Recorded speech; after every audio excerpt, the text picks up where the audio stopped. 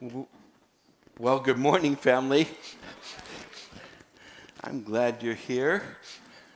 I'm going to need a little bit more response out of you. Today looks like it's Vacation Sunday. I think there's a lot of people on vacation, but give us some energy here, right? All right. Well, we started last week this study, and we're just calling it Jesus Is. And fill in the blank, we're looking through the book of John, and last week we started off seeing that Jesus was, ex, was is God. In fact, he's a creator. And he's called the Word of God because he is the Logos, and that represents one thing to the Jews, as we talked about, and another to the Greeks. But what it means is he is the author. He's the power behind all that we see and know, and that anything that was created, the Bible says, was created through him. So if it was created, it was created through him. And what we see in the book of John is this emphasis on the deity of Jesus Christ. That Christ is God, and he's the second person of the triune Godhead. And that means a lot because how we interact with him. Because you'll hear a lot of things about what people think Jesus is. You know, the world has a concept of what Jesus is, who Jesus is, and that concept is not, if it's not biblical, if it's not born out of revelation and just born out of human thought, and it's always going to be way different than what the Scripture tells, because we will always limit who Jesus is in human thought. But revelation of Scripture tells us a whole lot more about the nature of Jesus Christ. And in the book of Revelation, we get a glimpse of him in his glorified state, and it's awesome. It caused John to fall on his face as a dead man, he said. The one who was so close to him, the one who's writing this book that we're reading, the Gospel of John. Now, in this first chapter, we stopped at verse 18, and we pick it up where John the Apostle is talking about John the Baptist, and how he kind of fits into this picture. When Jesus described of those born of woman, he said, "There's none greater than John the Baptist." So he places John the Baptist at a pretty high place in who he was. And yet then he said, but those who are least in the kingdom are greater than John, meaning that there's something that happens to those of us who are part of the new covenant that has even transformed us into a greater place than even John the Baptist. But John the Baptist was the greatest up until that time. And of course, the thing that transforms us is the fact that the Holy Spirit then remains in us as he did with Jesus. So let's just take a look at this in John chapter 1, verse 19. Now it says, "Now this is the testimony of John when the Jews sent priests and Levites from Jerusalem to ask him, 'Who are you?'" Who are you? They want to know who he is, because he's got this large following of people, and they're coming out and they're being baptized. Now, baptism was mostly at that time meant for the Gentiles, any Gentile who was coming into Judaism. And the baptism was a baptism of repentance, which simply means this: to change your mind. Repentance is you're thinking one way and going one way, and you think differently and you go a different direction. And so for someone to come to God, they had to think differently. They had to repent from wherever they were, the false gods they served and all of that. And now they were going to worship and follow the real, true, and living God. And so Gentiles were the ones being baptized, but not this time. Now there are Jews coming. And John even in some says, why are you coming? And there would be those who would say, well, we have Abraham. We don't need this. We don't need whatever you're offering. But John was offering a baptism of repentance so that when the Messiah came, they were ready to receive him. He was the one who would go before actually the king. He was a heralder that would go before and make the path straight, and make the path easy, and so that there would be reception to him coming. In some ways, John's ministry parallels ours. That in some ways, what he was doing, now I'm not talking about going around baptizing everybody, but what he was doing in being one that went before so that Christ could be received, in some ways is our call as well. Now, they're asking, who are you? And they're trying to figure this out. Like, what makes him have all this kind of authority, and why are all these people coming?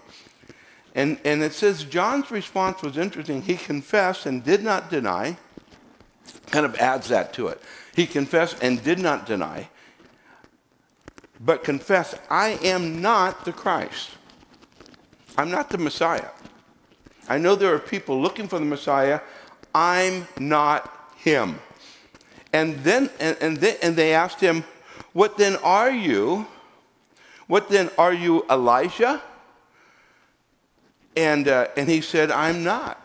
Now, the reason they asked that is because the scripture tells us in Malachi 4:5, it prophesies that before the end, that Elijah will return.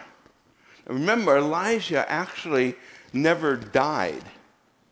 He was, in fact, caught up, kind of a picture of the rapture, if you would. He was caught up to be, with the Lord, and then he shows up on the Mount of Transfiguration. But the scripture says that he will return, he will come before. And some believe, and I'm one of them, that he's one of the two witnesses found in the book of Revelation.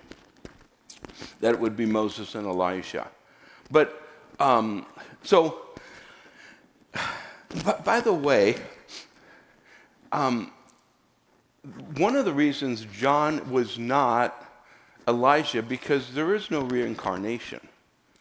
The real Elijah will return. But he did come in the spirit of Elijah, in the same kind of ministry, same kind of prophetic gifting as Jesus said. He came in the spirit of Elijah in this way, but he was not, and he claims, and he says, I'm not Elijah.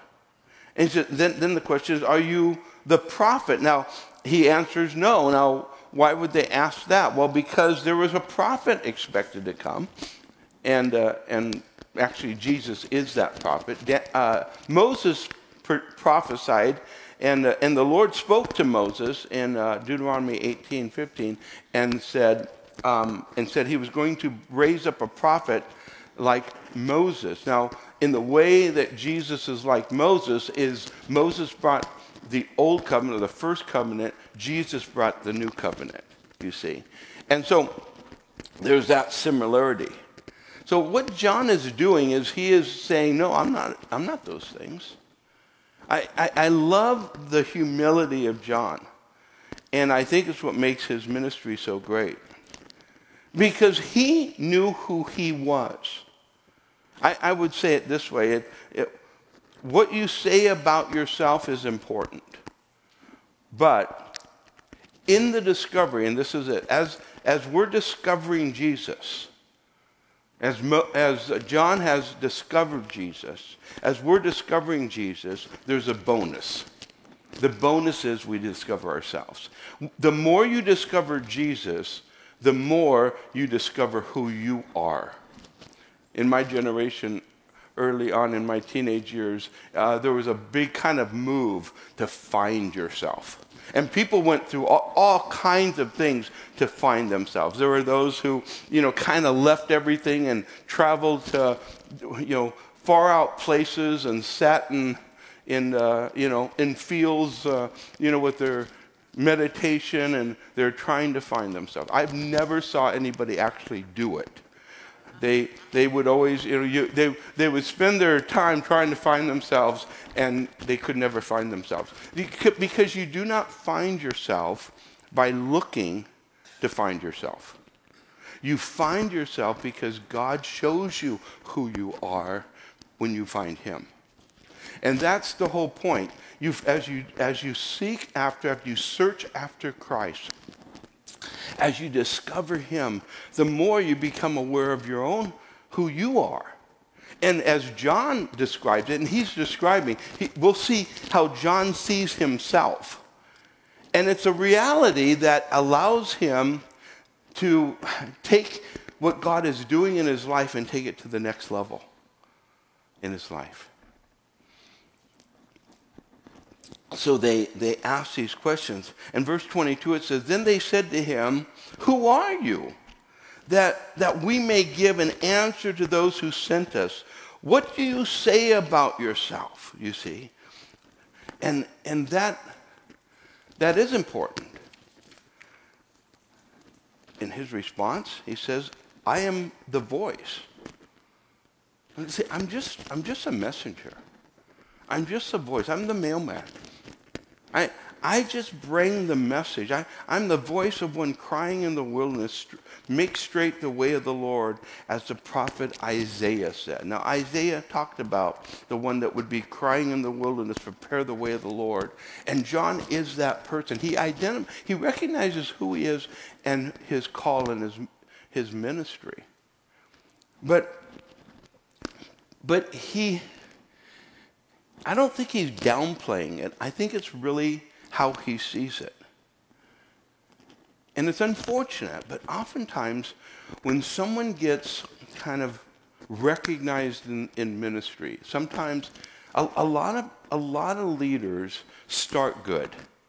A lot of times they'll start in a humble place, and in fact, I won't name, but I knew one evangelist that was, boy, in his early days, he was just so right.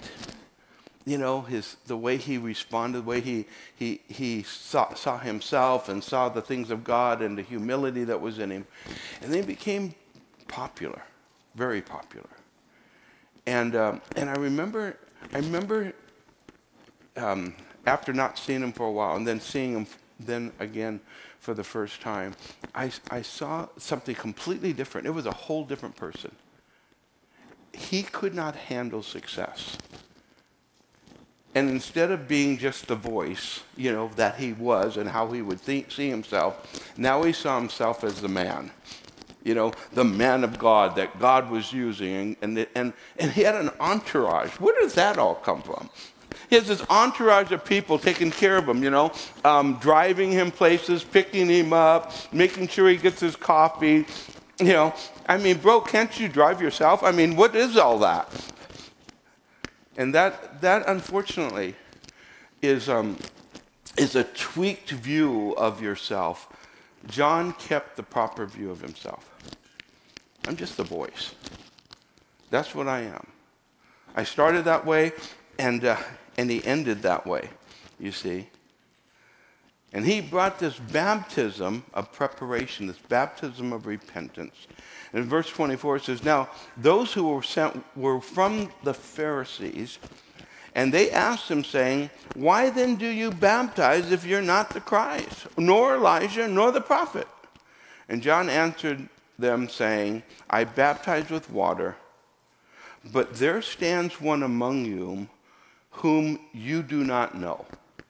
And that is the problem. He says, "You do not know."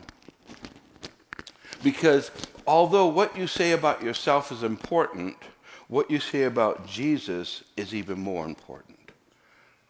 And that's the ultimate. That's why when Jesus asked the disciples, "Who do men say that I am?" that was important. And they responded. And they had a whole list of things that people said about Jesus. And that's true today. That's true. You can ask people, what do you think about Jesus? And people say, well, I thought he was a good person. I thought some people think he was a deceiver. Some people think he was, a little, that things were twisted about him, that he was just a man, a good man. But that's not really the important. The question about who do men say, the question then was asked by Jesus, who do you say that I am? And that's the most important question.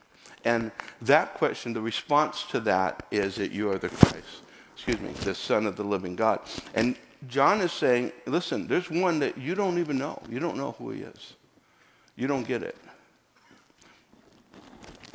See, even if you have no clue who you are, but you know who Jesus is, you're in good shape. I think we spend too much time trying to find out who we are and not enough time trying to find out who Jesus is. And that's why we're going through this study, because there is so much about Christ. Not just his names, but the types and shadows that the Scripture shows gives us insight into this amazing, well, you'd say amazing person. We're looking at God and how he relates to us, allows us to relate to him. Today we're taking a look at this one element how John reveals Jesus to us, at least partially. And that is, Jesus is the Lamb of God. I remember the first time when I was young, in my early days in church, coming to the Lord, I would hear songs, about the Lamb of God. And some of the old hymns we'd listen to them, and they'd talk about, oh, Lamb of God, And I thought, and I had no clue about this. I just thought, wow, they kind of, is like, do we worship lambs? Is this animal worship? What Lamb of God kind of thing? It was a strange idea. And yet, it's one of the ways God reveals who Jesus is. And it would not have been strange to those who were hearing the story, because they lived in a world where they understand the purpose of lambs. And that connection helped them to easily then make the transfer when Jesus would have died for their sins. We'll talk about that. But he says this in verse 27. It is he who, coming after me, is preferred before me, whose sandal straps I am not worthy to loose. We made mention of this last week, but that job of taking off the sandals of someone who was coming in was the job. It was only the job of a slave. In fact, the slave who had the least amount of authority in the lowest slave in the household would be responsible for taking, when the master came home, taking the shoes off and washing his feet. In fact, that was such a menial job that it was actually illegal for a Roman soldier to demand a Jew to wash their feet, to take the sandals off. To unloose the sandals and wash their feet was actually illegal. It was such a menial job. And so what is John saying? He says that the most menial job, the most maybe humiliating job that someone would have, I'm not worthy of when it comes to Christ. Now, talk about understanding who you are. Because I think all those who really come to a place of really understanding Jesus and understanding the goodness and the grace of God in our life are those who've come to realize who we are and come to that place in our life where we recognize that, listen, I'm a nobody. I'm nobody. Now some of you are going, wait a minute, I'm a child of God. Yes, you are. But that's a whole, listen, before that, I'm a nobody. I didn't earn anything. I'm not worthy to wash his feet. That's who I really am. Now, the wonderful thing about the Lord is he takes the individual who has not worthy and he elevates us, you see. But that elevation, it's coming only from him, because who I really am without him is not worthy to wash his feet. And so now John is saying, that's who I am. I'm the one not worthy to wash his feet. And then he says, and these things were done in Bethabara, beyond the Jordan, where John was baptizing. And the next day John saw Jesus coming toward him and said, behold, everybody say this with me, the Lamb of God. The Lamb of God, who takes away the sin of the world. See, everybody who had been listening to him, the Jews who would have been listening, they knew what that was about. They were accustomed to the sacrificial system. In fact, every morning and every evening at the temple, there was a lamb or a goat sacrificed. Blood was shed. There was identification as individuals would come at different times to sacrifice because of their sin, and they would bring their lamb that they had taken in. On Passover, they would take in the lamb for 4 days, and they would care for it. The lamb would live in the house with them. And then they would look to make sure there was no flaws, because if there were, they would replace the lamb. And then they would take that lamb and they would put their hand on that lamb, and they would take and bleed out the lamb. And you go, why, God? Why would you do that? Why do we have to do that? You know? And because there was going to be a lamb, and they needed to know. They needed to identify. You see, when you have that innocent lamb and you sacrifice an innocent lamb, the thing you are identifying is, as you put your hand on top of the head of that lamb, that lamb's death was the result of your sin. Your sin caused the lamb's death. And the blood that was shed was to cover your sins. Cover. Not clean. John is saying now, behold the Lamb of God who takes away the sins of the world. That's this lamb.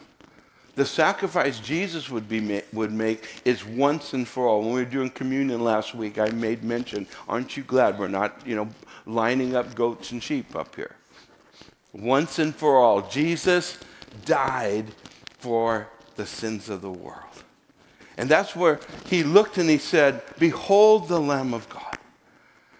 Jesus is interesting, and Jesus is, the picture of Jesus is both, he's the shepherd and he's the sheep. He's both. He's the one who takes care of us, like in Psalms 23, and he's the sheep who died for us, the sacrifice, the innocent one who died for the guilty. And that was the point. And John is right up front telling the people, this is, who's coming? The Messiah. He's the sacrificed one. He's the one from Isaiah 53. And he's the one who is cut off for the sins of the people. And I want you to identify with that. When we take communion each month and we take that time, and Jesus said, do this in remembrance of me. What he wants us to do is he wants us to see him as that sacrificial lamb in that way. He wants us to relate to the fact that the God of the universe, starting off, John here, the God who created all things is the same one who allowed himself to be killed, to be sacrificed, to take on the sins of the world for us. That kind of disparity in who God is and what he's done is something I think we can contemplate and we can spend time praising God for forever. It's interesting. The scripture says that the angels, they don't understand, but they look into this salvation. It's like, can you believe that? They have kind of a wonder about what God has done for us, and yet I think sometimes we just we've heard it. Yeah, I understand. Jesus died for me. You know, that was cool, right? Isn't it cool? Jesus died for us. You know, that kind of, and I don't want to put a guilt trip on anything, but I just want us to go, when we sing about these things, when we pray, we need to come with the wonder that the God of the universe did this for us. He became the lamb. You know, sheep are really, who he became, what he became, is not something that people looked up to. It was that people looked down to. And he did all that. And God reveals this way, this name, or who Jesus is in this way, because there's something about the nature of God that we don't get unless we see it this way, come through this process. You know, we understand he humbled himself, but listen, he became the lamb. And all these definitions and types that we see of Christ are to help us understand the nature of God. What kind of God does that? The God that is revealed in the scriptures, the God who created the universe. That's who does it.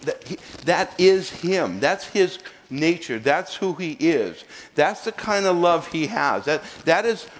So when you picture him, even when you picture him in his wrath and anger, and you know, as you're reading through, and there's times where God is extremely frustrated, don't just focus in on one thing. Focus in on the whole picture of the character of God. And Jesus is the Lamb of God who takes away the sins of the world. We remember the picture of Abraham and Isaac. Abraham takes his son, Isaac. God says, I want you to take your son, your only son, Isaac, and I want you to sacrifice him. Bring him to Mount Moriah and sacrifice him. I've heard critics say, what God would ask a man to sacrifice his son? Kind of in a critical way. God knew he wasn't going to kill his son. But he wanted Abraham to identify with what the father would be going through. What would you know it's God. Of course, by the way, if you hear a voice that says sacrifice your son or daughter, God says not to do that. So you don't have to worry, it's not going to happen. God does not want you to kill your kid. Though you might at times felt like it, but understand, God, what Abraham was going through, God went through. God went through it. In fact, God was anticipating, and he wanted Abraham to understand something. He wanted us to see it. And so Abraham takes his son up to Mount Moriah, the place where Jesus would be sacrificed. In fact, the exact place where Jesus would be sacrificed. And he lays him on the altar, and his son asks him, you know, Lord, Father, we've got the wood, we got all this stuff, but where's the sacrifice? And that must have broken Abraham's heart. But he said this out of faith. He said, the Lord will provide himself a sacrifice. In fact, that's how it reads in the English, but it can read, the Lord will provide himself the sacrifice. And that's what he did. And of course, he saw the ram caught in the thicket. God provided. But the provision wouldn't be a lamb caught in the thicket for us. It would be the Lamb of God who takes away the sins of the world. God provided himself the sacrifice. So, John bore witness. He says that this is, verse 30, it says, "This is he of whom I said, after me comes a man who is preferred before me because he was before me." Now we're going back to the fact that even though John was born before Jesus, Jesus existed throughout eternity. And he says, "I did not know him." By the way, he was his cousin. But he says, "I didn't know him. I knew him in his human, I didn't know who he was. But that he should be revealed to Israel, therefore I came baptizing with water. And John bore witness, saying, I saw the Spirit descending from heaven like a dove, and he remained upon him." And that's a key phrase, because that never happened before. The Holy Spirit didn't come and remain. The Holy Spirit came and then lifted. Prophets got the Holy Spirit would come upon them and the Holy Spirit would lift. But this time, the Holy Spirit came and remained upon him. He saw it. And I did not know him, but he who sent me to baptize with water said to me, "Upon whom you see the Spirit descending and remaining on him, this is he who baptizes with the Holy Spirit." And this is where it comes to play into our lives. The same Holy Spirit that came and remained on Jesus, because of Jesus, comes and remains inside of us. Doesn't lift. The Holy Spirit stays with us. He'll never leave you or forsake you. He's always there to help you and to guide you and to instruct you and to convict you. And the work that God does through our lives is by the Holy Spirit. And it's because of Jesus the Holy Spirit comes into our life. In fact, if you have not the Spirit of God, you're not his. It is the identifying mark of being a Christian, as the Holy Spirit is in you. And it's that union that gives you eternal life. It's that union that he that raised Christ from the dead shall also quicken your mortal body. The Holy Spirit dwells in you. That's why death cannot hold you, as it could not hold Jesus. And so it says in verse 34, "And I have seen and testified that this is the Son of God." And again, the next day, John stood with two of his disciples and looked at Jesus as he walked and said, "Behold," here it is again, "the Lamb of God." Oh, Lamb of God, thank you. Thank you. Thank you. Thank you, Lord. You want to say that to him? Thank you. Don't you want to breathe some praise and worship and thank you to Jesus? Thank you, Lord.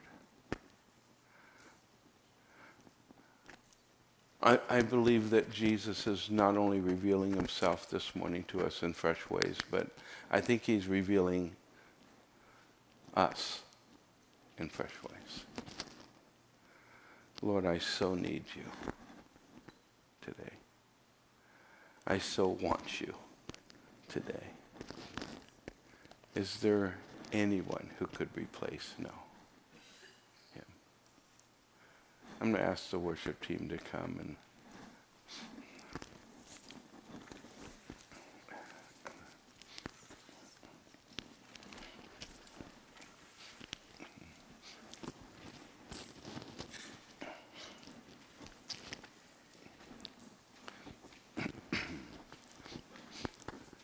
we just take a minute and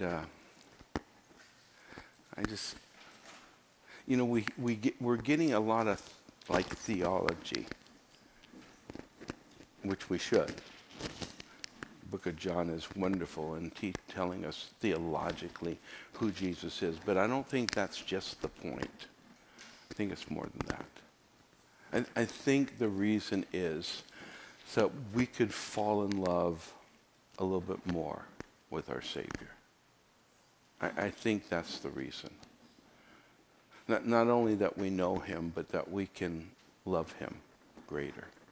That our capacity to love God would increase as we're discovering him. And worship is a way of expressing that. You know, every once in a while, a song will break out, and I'll sing it to my wife. And it's not one song, I have a few. They usually are songs from the 70s. And she'll roll her eyes because I sing really bad. And I'll even sing worse when I do it on purpose sometimes. But you know what? I just want to have fun with her. We want to talk to God with our hearts. And whether we're singing it or whether we're voicing it, there are times we just need to have, we've talked about the romantic heart of God. And unfortunately, too many people see God only as kind of this massive brain. But he's not. In fact, the emotions of God are very clear in Scripture. But God has a romantic heart. And we express ourselves in that.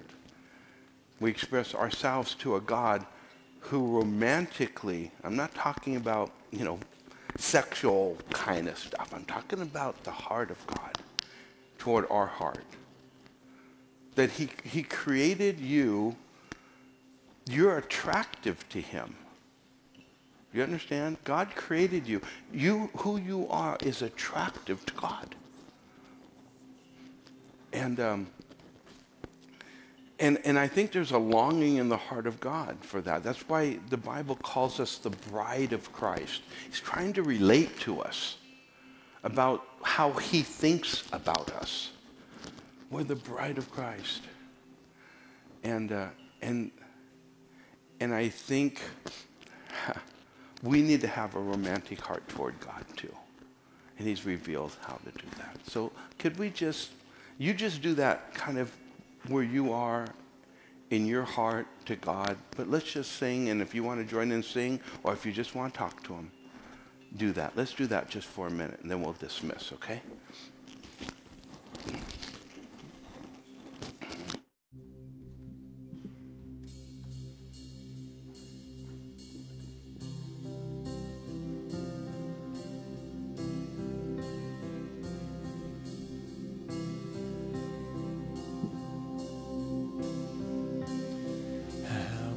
The chasm that lay between us, how high the mountain I could not climb. In desperation, I turned to heaven and spoke your name into the night. Then through the darkness, your loving kindness tore through the shadows of my soul. The work is finished, the end is written. Jesus Christ, my living hope. Who could imagine so great a mercy? What heart could fathom such boundless grace?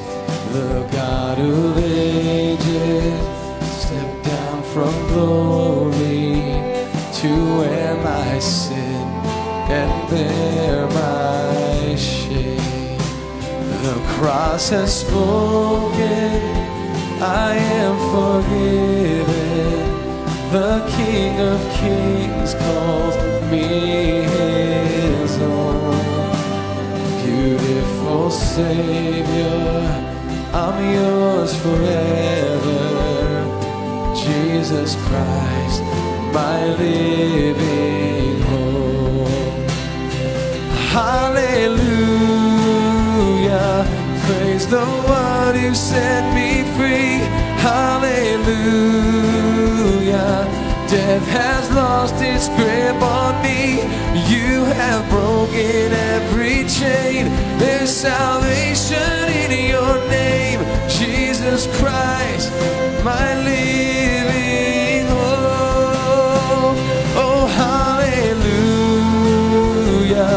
praise the one who set me free. Hallelujah,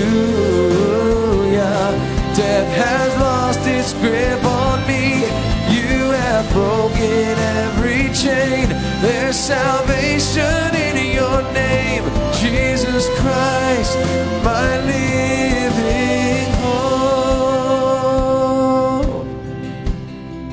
Oh, we give you all the worship, Lord. Then came the morning that sealed the promise.